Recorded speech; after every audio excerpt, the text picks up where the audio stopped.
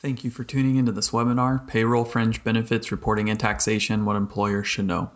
This webinar is hosted by AGH University and presented by AGH Employer Solutions. AGH Employer Solutions is a team of professionals that helps employers, business owners, and human resource professionals hire, compensate, manage, engage, train, and retain one of their most critical resources, their talent. Today's speakers are Cindy McSwain and Sonia Phillips. Cindy leads AGH's outsourcing services group, and her team provides payroll, accounting, funds disbursement, controller, and other financial outsourcing services to numerous clients throughout the central U.S. Prior to directing the outsourcing group, Cindy served AGH's assurance clients for 10 years, working with a wide range of middle market, closely held, and family-owned clients. She's a certified public accountant and a member of both the AICPA and the KSCPA. Cindy's been active at the board and officer level of numerous civic and professional organizations. Sonia and her team handle payroll processing, reporting, and tax filings for multi-state and multi-site companies. An AGH employee since 1991, she has expertise in both technology and employee benefits consulting, as well as payroll. Before joining the outsourcing services group, Sonia managed the technology infrastructure and plan processing system for AGH's Employee Benefits Services division. She's worked with internal and external clients to accurately assess their information system needs and manage the projects designed to satisfy these needs, as well as any necessary integration. To attract and retain talented individuals, many employers offer fringe benefits and other perks, but they may not realize those additional perks may be taxable to their employees. Cindy and Sonia will explain how you can determine what fringe benefits your organization currently offers and whether you should be reporting and withholding taxes for them.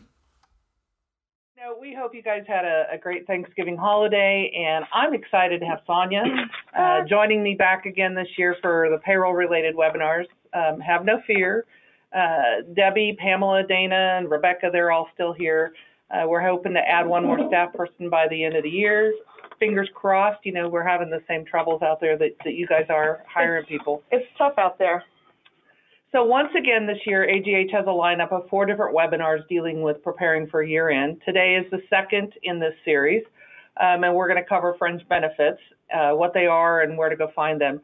So you can see here we've already had our 1099 compliance webinar a couple weeks ago. You can find that out there on demand at the aghuniversity.com website.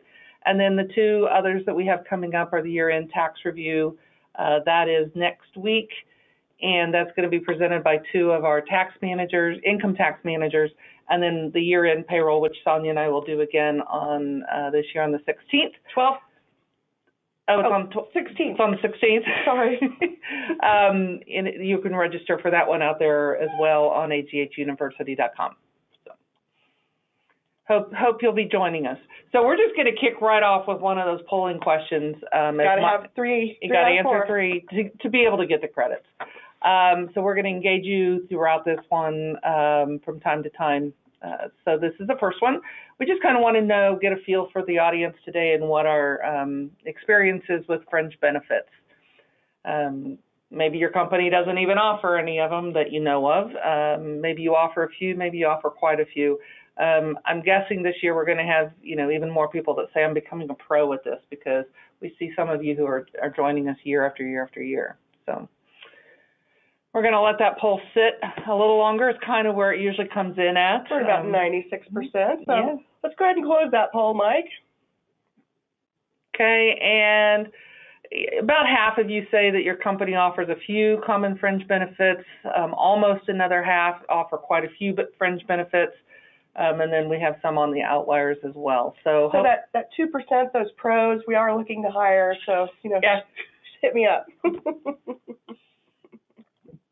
All right, moving along. Now, this is a sales job. Okay, so let's talk about what we want to accomplish today, besides hiring people, right? Our learning objectives are going to be to identify the various types of fringe benefits that are out there, talk a little bit about the taxability and the reporting requirements of those various fringe benefits, and then understand what the substantiation requirements are. We're also going to discuss how we're going to record and then report the different types of fringe benefits. So at this point, I'm going to hand it over to Sonia, and we're going to start off with just a basic review of what compensation is. Absolutely. Thanks, Cindy, for that beautiful intro to our webinar. All right, so we're going to talk a little bit about compensation. I'm going to preface this that I've got a bit of a head cold, so if I stumble a little bit, just forgive me, but we're just going to plug through it. So for compensation, for some of you, this is a good reminder or a review, and for others, you might be surprised to find out that compensation is more than just wages that we pay an employee through their paycheck. From the Internal Revenue Code, the general rule for income is that it's all income from whatever source derived, including compensation for services, fees, commissions, fringe benefits, and similar items. And then if we look at the IRS regs, it says gross income includes income realized in any form, whether in money, property, or services. So therefore, income can be realized in the form of services, meals, accommodations, stock, or other property, as well as cash. So these definitions mean that all employee compensation provided in whatever form is taxable unless another section of the IRC or the code states otherwise. In general, the same guidelines are going to apply to withholding income, Social Security, and Medicare taxes. As minders of the payroll, this is the time of year we've got to put our sleuth hats on and find all the compensation that an employee may have received. So, gross income. Compensation includes all income unless it is specifically excluded by law. We kind of mentioned that before. Again, this includes money, property, or services where the employee benefits due to the employee-employer relationship. So because I work for Cindy, what I get because of that relationship basically is compensation. And the income isn't necessarily just a payment. It can be in the form of services, so if they do my tax return, meals, stock, cash, or other property. And keep in mind that a benefit provided on behalf of an employee is taxable even if that benefit is received by someone other than the employee, so a spouse or a child. So if we're giving out iPads to all of the kindergarten-age kids of employees that work here, that's really compensation to the employee. So potentially this can be employee discounts that you provide on goods or services, the same goods or services that you provide to customers. If the discount's too high, a portion of that discount could be taxable. It's the $25 gift cards that you give an employee for, a little good job brownie. It's the value of spouse travel expense. So if you're sending spouses with employees to conferences and you're paying for it, that's compensation to the employee. And then let's not forget, we also have to consider non-forfeitable interest in deferred comp plans. These are all fringe benefits. So what are the resources out there to kind of dig into these fringe benefits?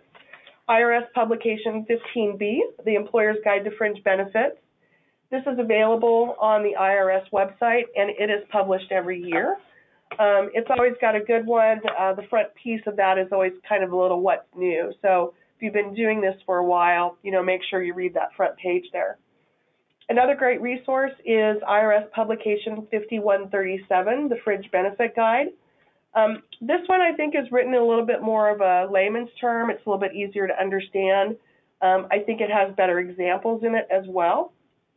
This publication was finally updated in 2020. We've been using it forever. I think it probably went 7 years or so without being updated. So it's nice to know that this is a lot more current. There's not been a lot of change in fringe benefits and taxation, so no concern that it wasn't updated. And then another resource that you can use is IRS Form 14581A. This is a self-compliance checklist for fringe benefit geared towards public employers. But the concepts in it are sound and really apply not only to governments, but also just to any organization.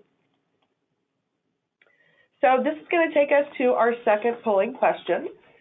When do you typically start pulling together your fringe benefit and year-end information?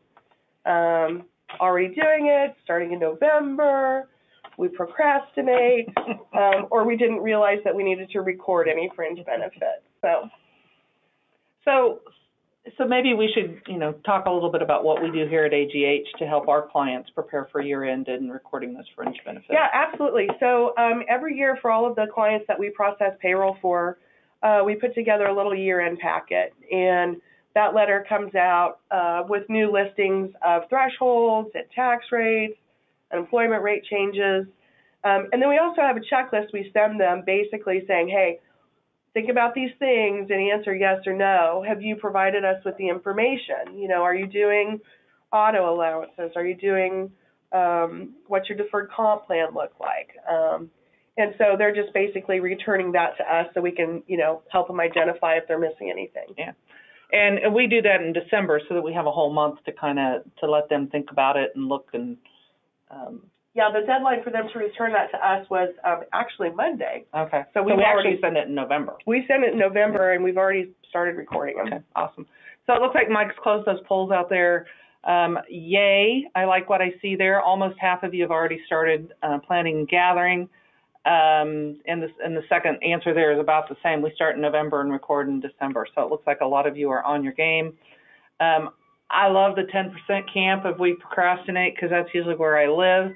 And hopefully for the rest of you there that didn't realize we need to record them, hopefully you're going to get some good insight out of this webinar today. Yeah.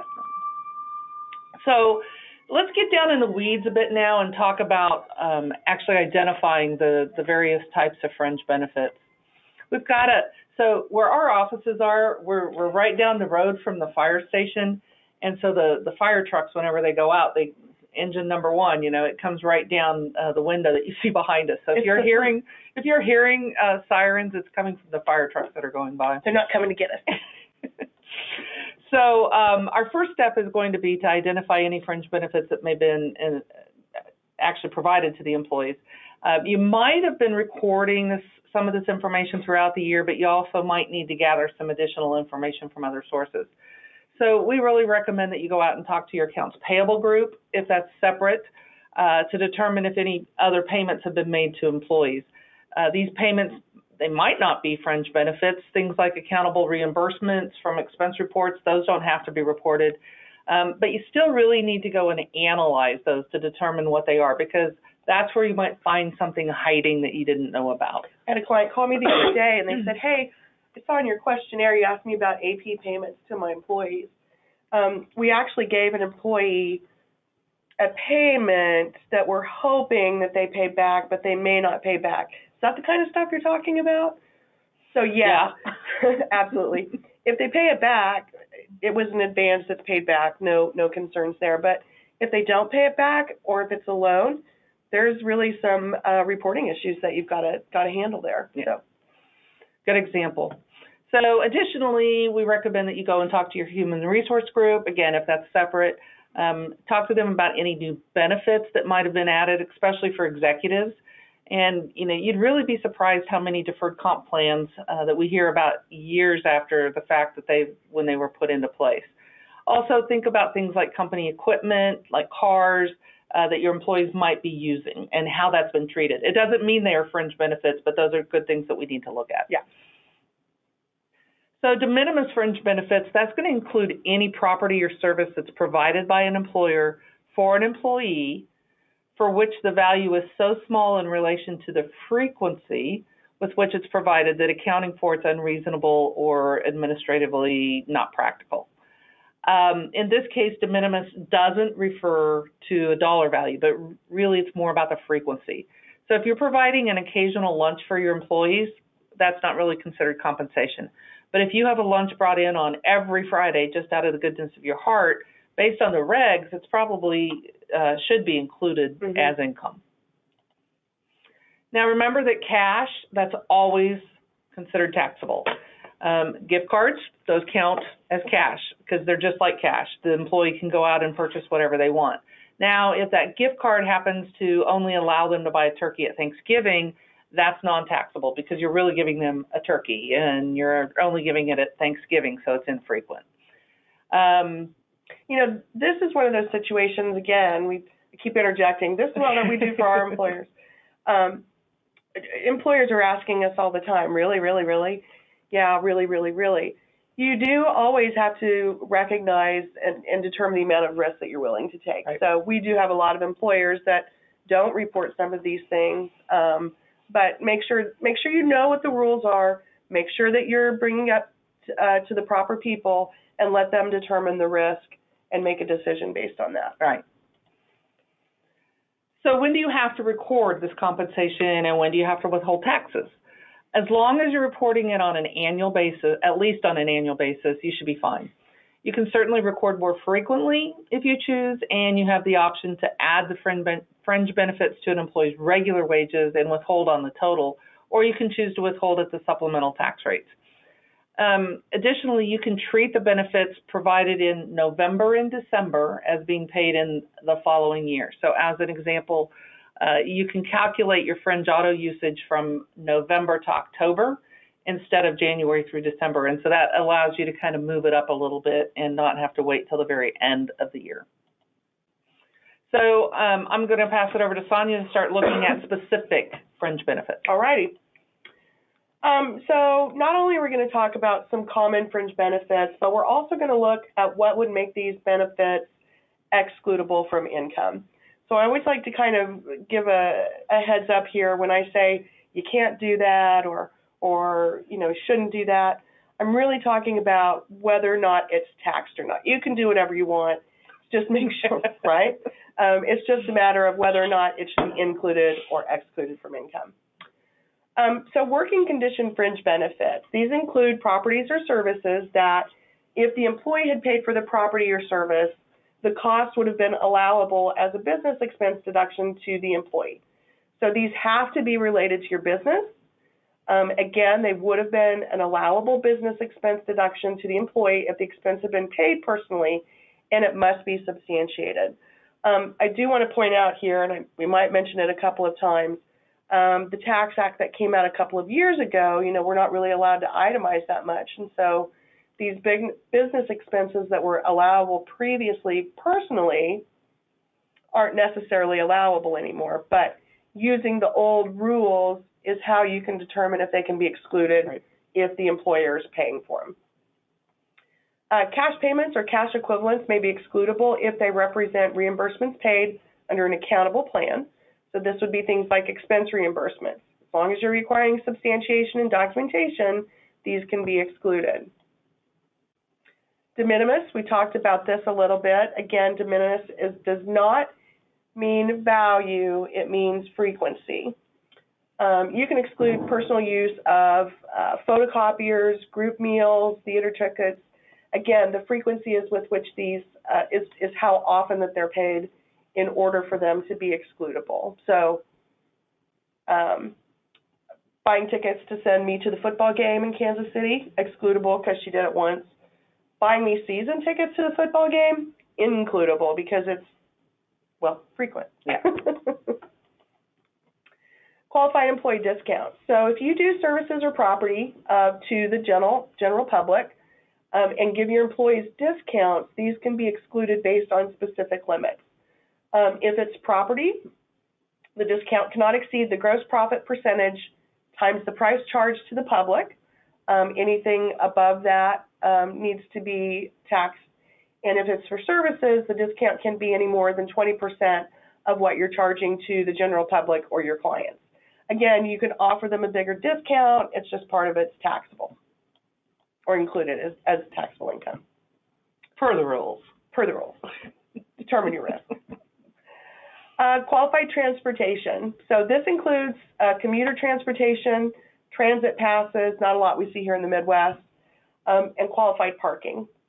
As long as the fair market value doesn't exceed the monthly excludable limit set by the IRS, these are not reported as taxable wages.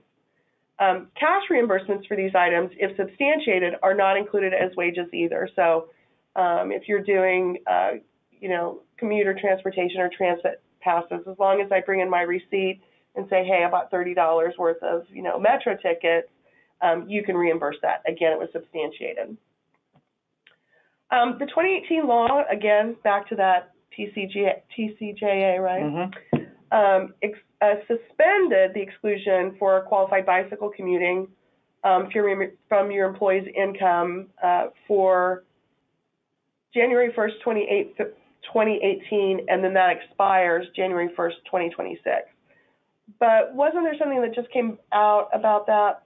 Yeah, so it looks like bicycle commuting is coming back. So, we need to keep an eye on that in the legislation, and there's still more legislation that's pending out there. So, but it does look like that's going to kind of negate itself. Negate itself, yeah. Just lots of stuff changing all the time. So let's talk about travel a little bit. There's no tax consequences for reimbursements of allowable expenses, again, if the accountable plan rules are met. So substantiation, substantiation, substantiation. However, travel must be temporary and substantially longer than the employee's workday in order to qualify, and it requires that employee be away from their tax home on business. Also, if you're paying per diems to employees instead of requiring submission of expenses, make sure that the per diem amount is at or below the allowable rate for the area to which they're traveling. So those per diem rates, they're published out there at the Government Services Administration website, www.gsa.gov. Any per diems that exceed that rate should be included as taxable wages. So keep in mind as well that per diems for an employee on an extended basis are only allowed for 1 year. Anything over that, the IRS actually concludes that the temporary assignment is now permanent, and per diems no longer apply on a tax-free basis. So one thing I want to add here, there is a misconception that per diems don't require any substantiation or any documentation, but they do. While you don't have to submit receipts or retain anything like that, you do have to make sure you have records of the travel dates and the business purpose of the trip. So a lot of times, if you're like, we do timesheets, and so I've got explanations in there. So if I'm traveling somewhere, just putting in there travel to wherever for whatever typically is adequate. But you do have to make sure you have documentation of the trip. To show that it was really a trip for business. For business, the business purpose of it, yeah. On transportation, again, to be excludable, substantiation is required. You're going to hear us say that all the time. You can exclude daily transportation between work locations, a temporary location outside the metro where the employee works, or another work location, and the employee's residence if that's their primary work location. This is most commonly considered to be the mileage reimbursement that most of us are familiar with. Moving, just a reminder, again, as part of the tax reform legislation back there in 2018, beginning in 2018, an employee can no longer deduct moving expenses, nor can an employer pay or reimburse moving expenses on a tax-free basis. So, I still hear people saying, hey, I'm going to give them a moving allowance because that's tax-free. It's not. So I think there's still people out there who aren't aware of that.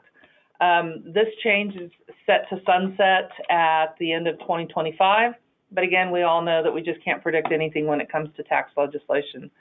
The exclusion is still available in the case of a member of the U.S. Armed Forces on active duty who moves because of a permanent change of station. Right.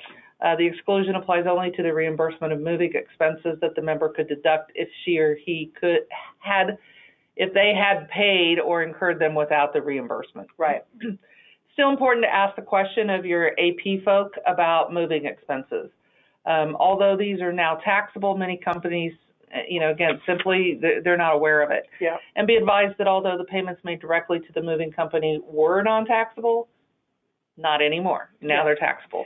So clarify with your AP folks, not only do you ask, did you pay any employees out of AP, but also did you pay any bills related to another company for an employee? So that's sometimes a trick question. Yeah. You'll get country club memberships that way. You'll get moving expenses. Wasn't paid to the employee, but it was for the employee. Right. Meals and lodging. So meals are excludable from wages if they're provided on the employee's premises and provided for the employer's convenience. So think about like a staff meeting or providing a meal for your employees when you ask them to work through lunch. We bring in lunch in January basically because we've chained everybody to their desk until they can't leave. So that's definitely, something that's non-compensable. Lodging can be excludable if it's on the employer's premises for the employer's benefit and also as a condition of employment. These are different from travel expenses, the lodging that we're talking here. So if you own a hotel and you're allowing an employee to stay rent-free, that does not necessarily qualify as excludable unless you require them to do it. It's a condition of their employment. So another example would be an apartment building owner. They require their property manager to live on premises. So that can be excluded from income. Yeah. And last year we actually had this exact question come up from a municipality who operates a municipal zoo, a city zoo. And so the question came in from their Parks and Rec department. The zoo's accredited under its standards, and that accreditation requires that somebody actually be on site 24 hours a day, 7 days a week. The city provides residence on the zoo grounds for that employee, and that employee makes security rounds after hours, et cetera. Yeah. So in this case, that lodging is considered an excludable benefit because it's on the employer's business premises. Mm-hmm. It's for the employer's benefit, and it's actually a condition of the employment. Yes, perfect. I had forgotten about that. That's a good one. Employee vehicles. This one's a pretty common one, so we see this one a lot. If you're reimbursing an employee for the use of their vehicle, as long as you're reimbursing at or under the stated rates, which do change every year, it is excludable. If you're paying maintenance on those vehicles, make sure that you require substantiation. Keep in mind that reimbursement for those expenses are not excluded if you're paying the standard IRS rate for mileage. So if you've got someone where you're doing maintenance on their car, you've got to dig a little bit deeper to make sure that you're not hitting that exclusion amount. If an employer-provided vehicle is used for both business and personal purposes, substantiation is required.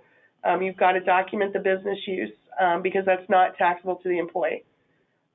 Personal use is taxable to the employee, or the employer can allow the employee to reimburse the personal usage. So as an example, I give you a log each month, and then you can deduct from my paycheck what I owe you for my mileage.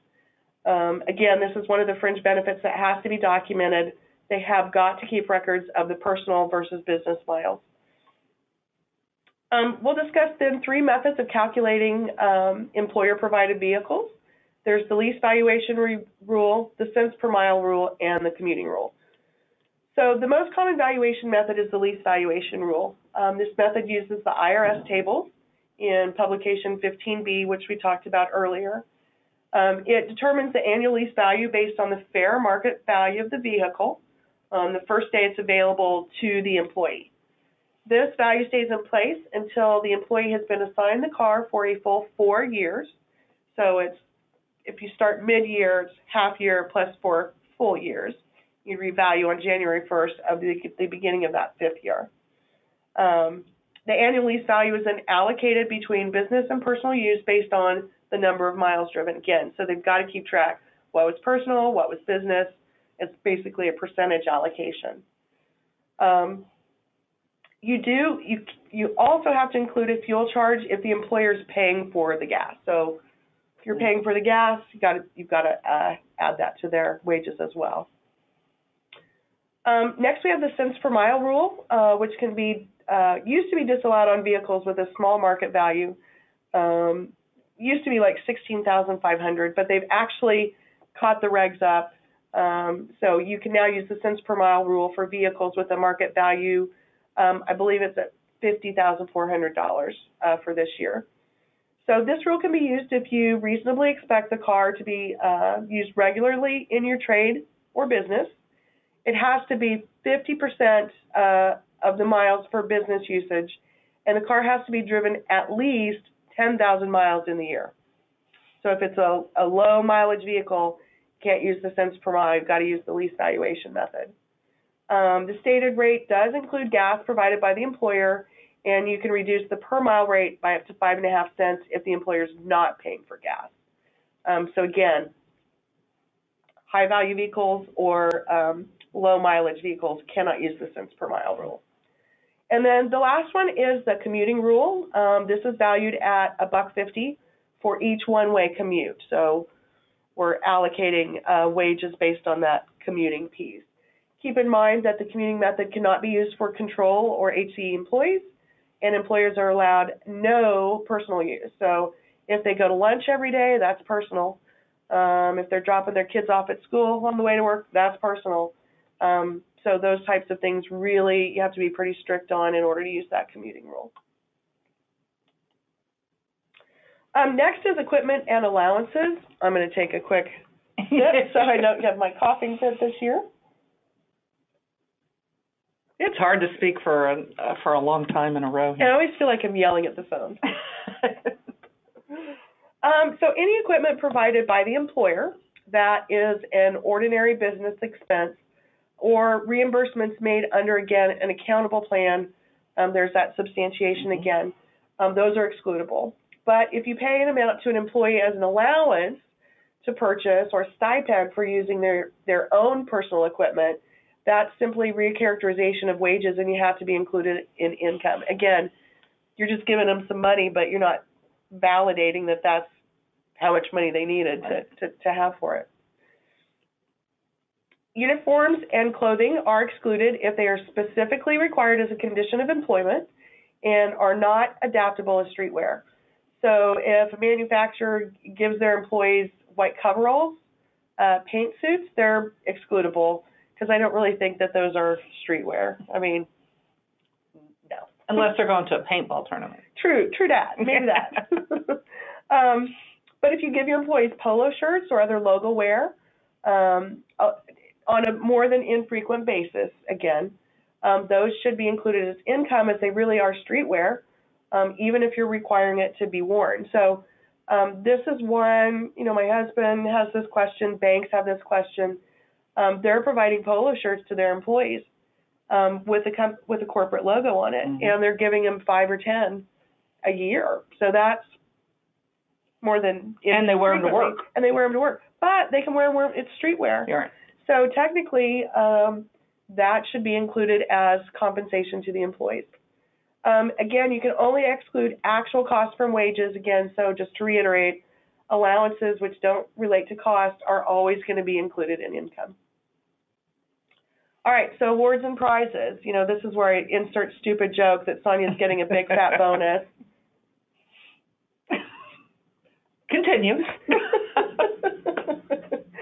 So remember that any award or prize that is given in cash is definitely wages and does have to be included on the employee's W-2. If you're providing a non-cash award, those can also be wages, even if it's like a random drawing, recognition awards, performance awards, and so on. There are 3 types of non-cash awards that can be excluded if they meet certain criteria. So those would be like certain achievement awards, service awards, certain prizes or awards that are transferred to charities, or de minimis awards and prizes, so infrequent again. Back to that 2018 TCJA, that tax act did clarify items that aren't tangible personal property for purposes of achievement awards. So basically they clarified that you can exclude things like that gold watch at retirement, all of those different types of things. There was no real change. It's just that they kind of came out and said, hey, yeah, it can be excluded. We also get a lot of questions about raffles and drawings from our employers. So if you have a United Way campaign and you have prizes, hey, if you donate, we'll put your ticket in, we'll draw out, here's a gift card, yay. Are those taxable? So, yeah, they are. It was a raffle, but the only reason the employee was able to participate in the raffle is because they worked for the employer and participated in the employer's United Way campaign. As conversely to the office building, our office building has a Christmas party every year, and you can sign in and put in your raffle tickets. But anybody in the building can do that. So it's not related to me working for AGH. And the general public, I think, even can participate in those. So then that's not included in tax. So this is another one that goes back to that evaluation of your risk. Absolutely. And decide if you want to report it. We're just here to tell you what the rules are. We are just the facts, ma'am. So for professional licenses and dues, if you're directly paying or reimbursing employees for professional licenses or dues, these can be non-taxable as long as that employee is required to maintain that license and it's directly related to that employee's job. So like here at AGH, yes, they can take care of, my license, my continuing ed, your CPA, but not my basket weaving. Yeah. You're doing basket weaving? Girl, the stress, let me tell you, this COVID. Again, these are business items that, should the employee pay for themselves, used to be deductible business expenses on their individual return as an itemized deduction. And we talked about that a little bit earlier, that we kind of have to look back to what it was before they changed those and made those itemized deductions go away. Right. Professional organizations fall under these same rules. Social club dues, country club dues, memberships, those are never excluded. Any country club memberships, those are always going to be included in taxable wages, or should always be included in taxable wages, yes. Educational reimbursements. This is an area that we've been getting a lot of questions about, I think, over the last couple of years as well. Oh, yeah. So, job market. Yeah, I was going to say, I think this is a part of the how do we attract new employees. And retain employees. Yeah. So there's actually 3 code sections that allow educational reimbursements to be excluded from taxable wages. Education is a working condition fringe benefit. A qualified educational assistance program, or the last one is scholarships and tuitions, which that only applies to educational institutions. Right. So for working condition fringe benefits, the education cannot be needed to meet the minimum requirements of the employee's job. It cannot be part of a program that will qualify that employee for a new trade or business, and it must either be required by the employer or by law for that employee to keep their present salary, status, job, or maintain or improve skills required for their present job. So, okay, if we ask, is substantiation required? Yeah. I think the answer would be yes. So you can exclude a graduate computer course for computer tech because that enhances their skills, but you can't exclude someone who's finishing their CPA if you hired them contingent upon completing the degree because the position required it. Right. Hey, we're hiring tax managers that are CPAs. Yeah.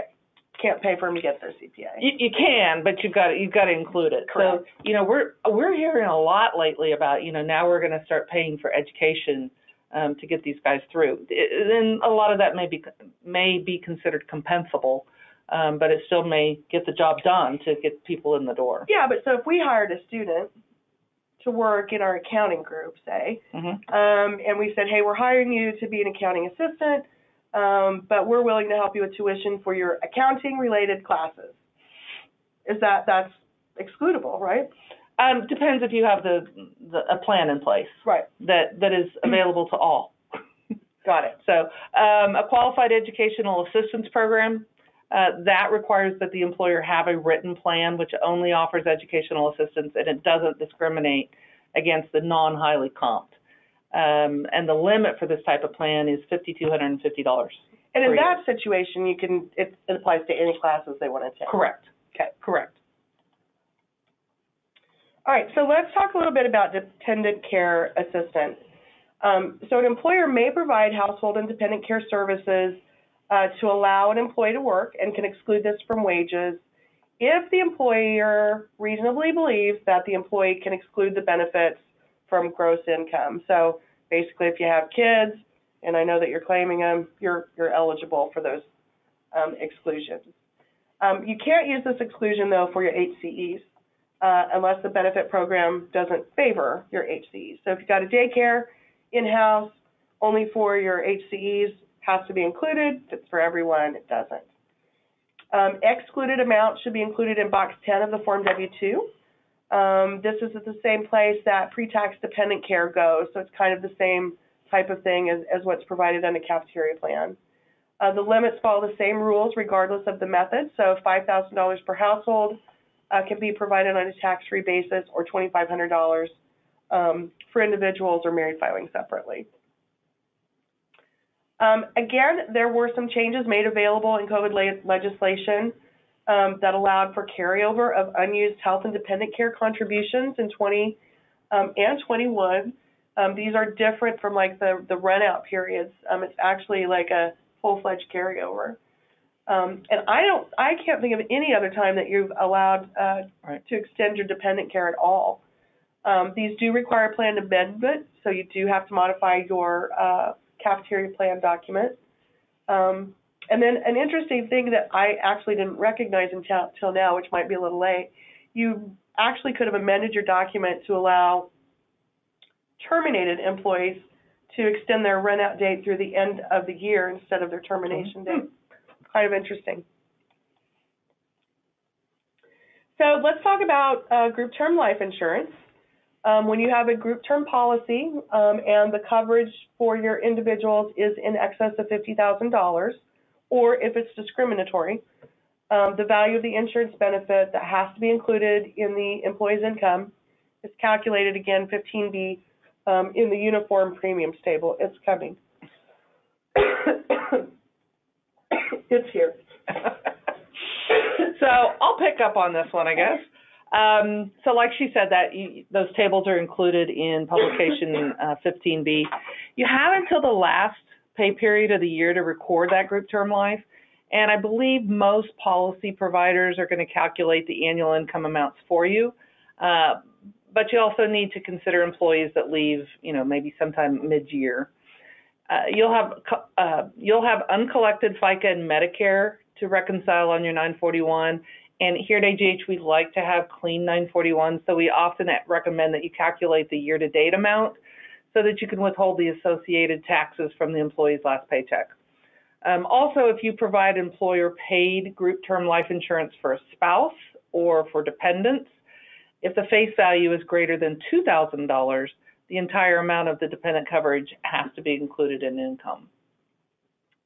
And I'd like to point out here that we're seeing more and more employers that are recording that group term life on a per payroll basis. And what this does is it spreads the tax liability out throughout the year for the employees instead of lumping it all into one check at the end of the year. It also takes care of those terminated employees because otherwise, do you have to calculate that when they terminate, or do you wait till the end of the year?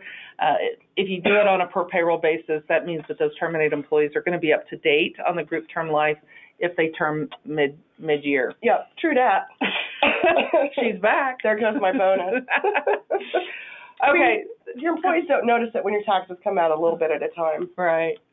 So that takes us to the end of, the detail. That was a lot of down deep in the weeds, but we think it's always important to make that deep dive. There's a significant number of items that can be provided to employees, that we've walked through that, we're going to identify and we're going to value. And, again, remember that substantiation for qualified payments in most of these scenarios can make these excludable, right, if you've got the proper documentation out there. Absolutely. All right, shall we hit up that polling question number 3? Let's do it. So here we just want to kind of know, which of these fringe benefits does your organization currently offer? And you can, click multiples here.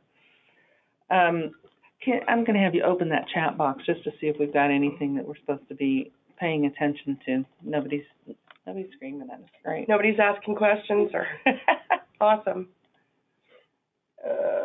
Polls back. And the other thing too, if we don't get questions answered today and you submit them, we're really pretty good about answering those questions offline afterwards and shooting out an email to let you know what's going on. Yeah.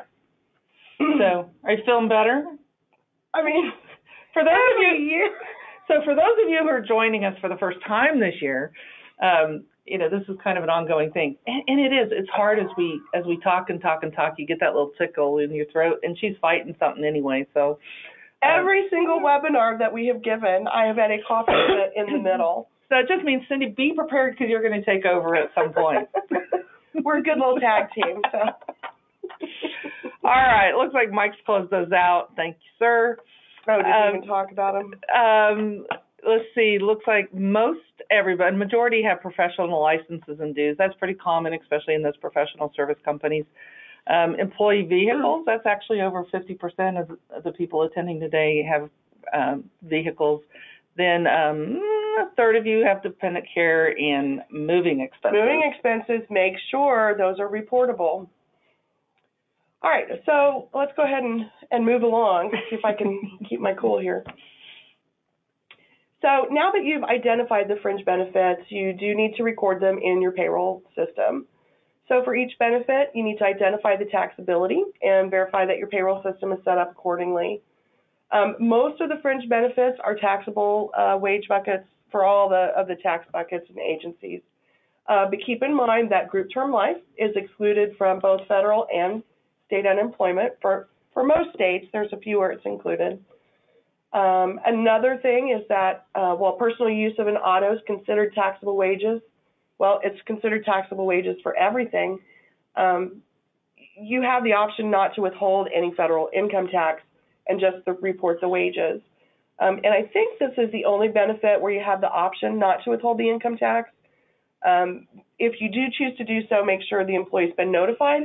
And then also keep in mind, you don't know an employee's tax situation. So in some employees, this may be of benefit because they paid enough in, but for others, it may cause them to have an underpayment of taxes and they'll owe at the end of the year. Since fringe benefits are supplemental wages, we thought this would be a good time to review those rules as well. Supplemental wage payments are anything that aren't regular wages. So bonuses, commissions, severance pay, really even overtime and vacation are considered supplemental wages. And so the rules say there's a couple of different ways that we can tax these payments. First rule you need to be aware of, if an employee's made more than $1 million in the year, then you will always need to withhold at the 37% rate. Just bingo, done. Mm-hmm. If they've made less than $1 million, like probably most of us, then you determine if you're making the payment and including it with regular wages, is it all lumped together, or are you splitting it out on the pay stub? And then there's two different ways you can do that. If it's all lumped together, just do the withholding at the W-4. But if you're splitting it out, there's a couple of different ways that we can do this. Again, using the supplemental method, we can put that bonus on its own check and withhold at the 22% rate. You'll also have supplemental rates for each state. So if you're in other states than Kansas at 5%, make sure you check that rate. The other option is to do it concurrently with other wages. Again, you're just going to lump all those together and pay at the W-4 withholding that's in place. The third method, where there's either no concurrent wages or you want to split it out and do not at supplemental rates, you do basically have to do the calculation just like number 2, and then you're going to split it out. You would take the regular paycheck, calculate what the regular taxes would have been, and then you subtract it from the total calculation in the concurrent calc, and the difference is what you would withhold from the supplemental tax check. I hate that one. I don't know if I explain it well or not. Nobody uses it because it's really just kind of cumbersome to use. The other thing to think about, if you decide that you're going to pay the employee portion of taxes on any of the fringe benefits that we've discussed, remember that the payment of those taxes is also classified as wages. So you do need to gross up the earnings using that formula that we see there on the slide. But when you do that, think about, has the employee hit the FICA wage limit, because you don't have to gross up for FICA. If they have exceeded $200,000 in Medicare wages, then you've got the additional 0.9%. So you've got to think about that. So here's a little calculator that we have. This is something that if you want, just be sure and put in the notes that you'd like to see a copy of this, and we can email it to you. Again, we've got a couple of different examples here where we're listing the tax rates in the purple, and so we can see Debbie has already hit the FICA threshold, so no FICA withheld for her. Again, I'll point out, if you're doing this for auto, you don't have to include the federal income tax withholding. But another thing you might need to look at when you're doing gross ups, not only for fringe benefits, but other types of things as well. Some of these are going to be subject to your 401k. So the additional wages aren't really fringe benefits, they're just wages. And so depending upon your plan document, you might not also need to gross up for 401k. Should you choose to do so, a lot of times employers are saying, hey, I don't want this to have any impact on my employees' take-home pay. So in that case, you would be having to look at adding in those 401k amounts. Once the fringe benefits have been recorded in payroll, you also want to make sure they're reported on the W-2 correctly. This will include verifying your wages paid on the W-2 or reported on the W-2, as well as any special coding that may apply. So this is something we talk about every year, and you're going to hear it again probably in our next payroll year-end webinar as well. But we recommend that at least no less frequently than annually, so at least once a year, that you prepare a reconciliation of your wages, deductions, and the taxable wages. And that's whether you outsource your payroll or whether you do it internally. So one easy way to do this reconciliation is by creating a spreadsheet like the one we've got listed here that lists out all your earnings and the taxability based upon the different tax buckets. So the one we've got shown here is actually the one we use internally in our payroll service bureau here at AGH. Each earnings code has designations for each tax bucket in the columns to the left of the highlighted year-end amounts column. Earnings codes that are going to be includable in taxable wages, those are designated with a 1, while those wages that are going to be excluded are designated with a 0. The columns to the right of that highlighted year-end amounts then include or exclude our different wages in the appropriate column based upon those designations based on a formula that's over there. In this example, we're going to look at fringe insurance. That's includable in taxable wages for all of the different buckets, so the columns all list a 1. However, then if we look at reimbursed expenses that are a little bit later down, those are not includable as wages, assuming that an accountable plan is in place. And so those reflect zeros in all of those columns, and then it just pulls across. So we're going to look at the exact same thing. The exact same logic applies as we look at our deductions.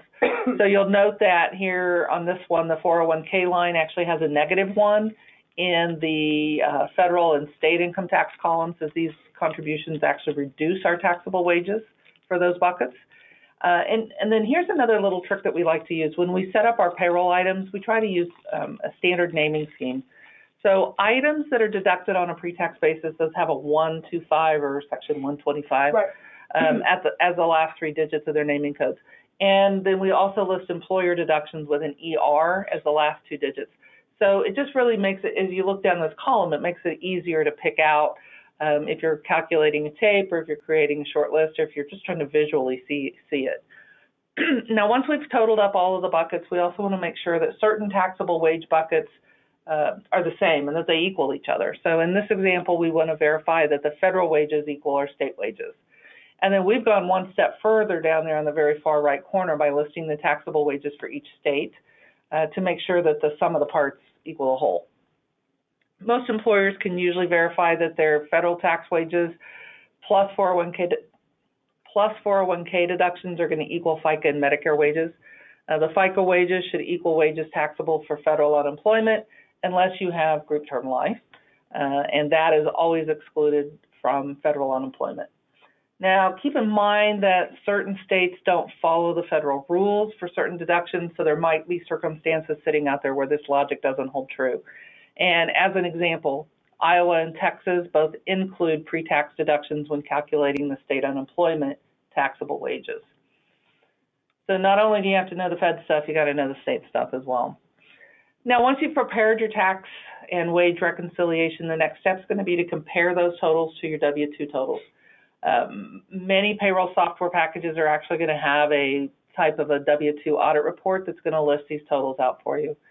And then remember that your 941s from each of the 4 quarters of the year should match the totals on your W-3 for federal wages and taxes, as well as FICA and Medicare.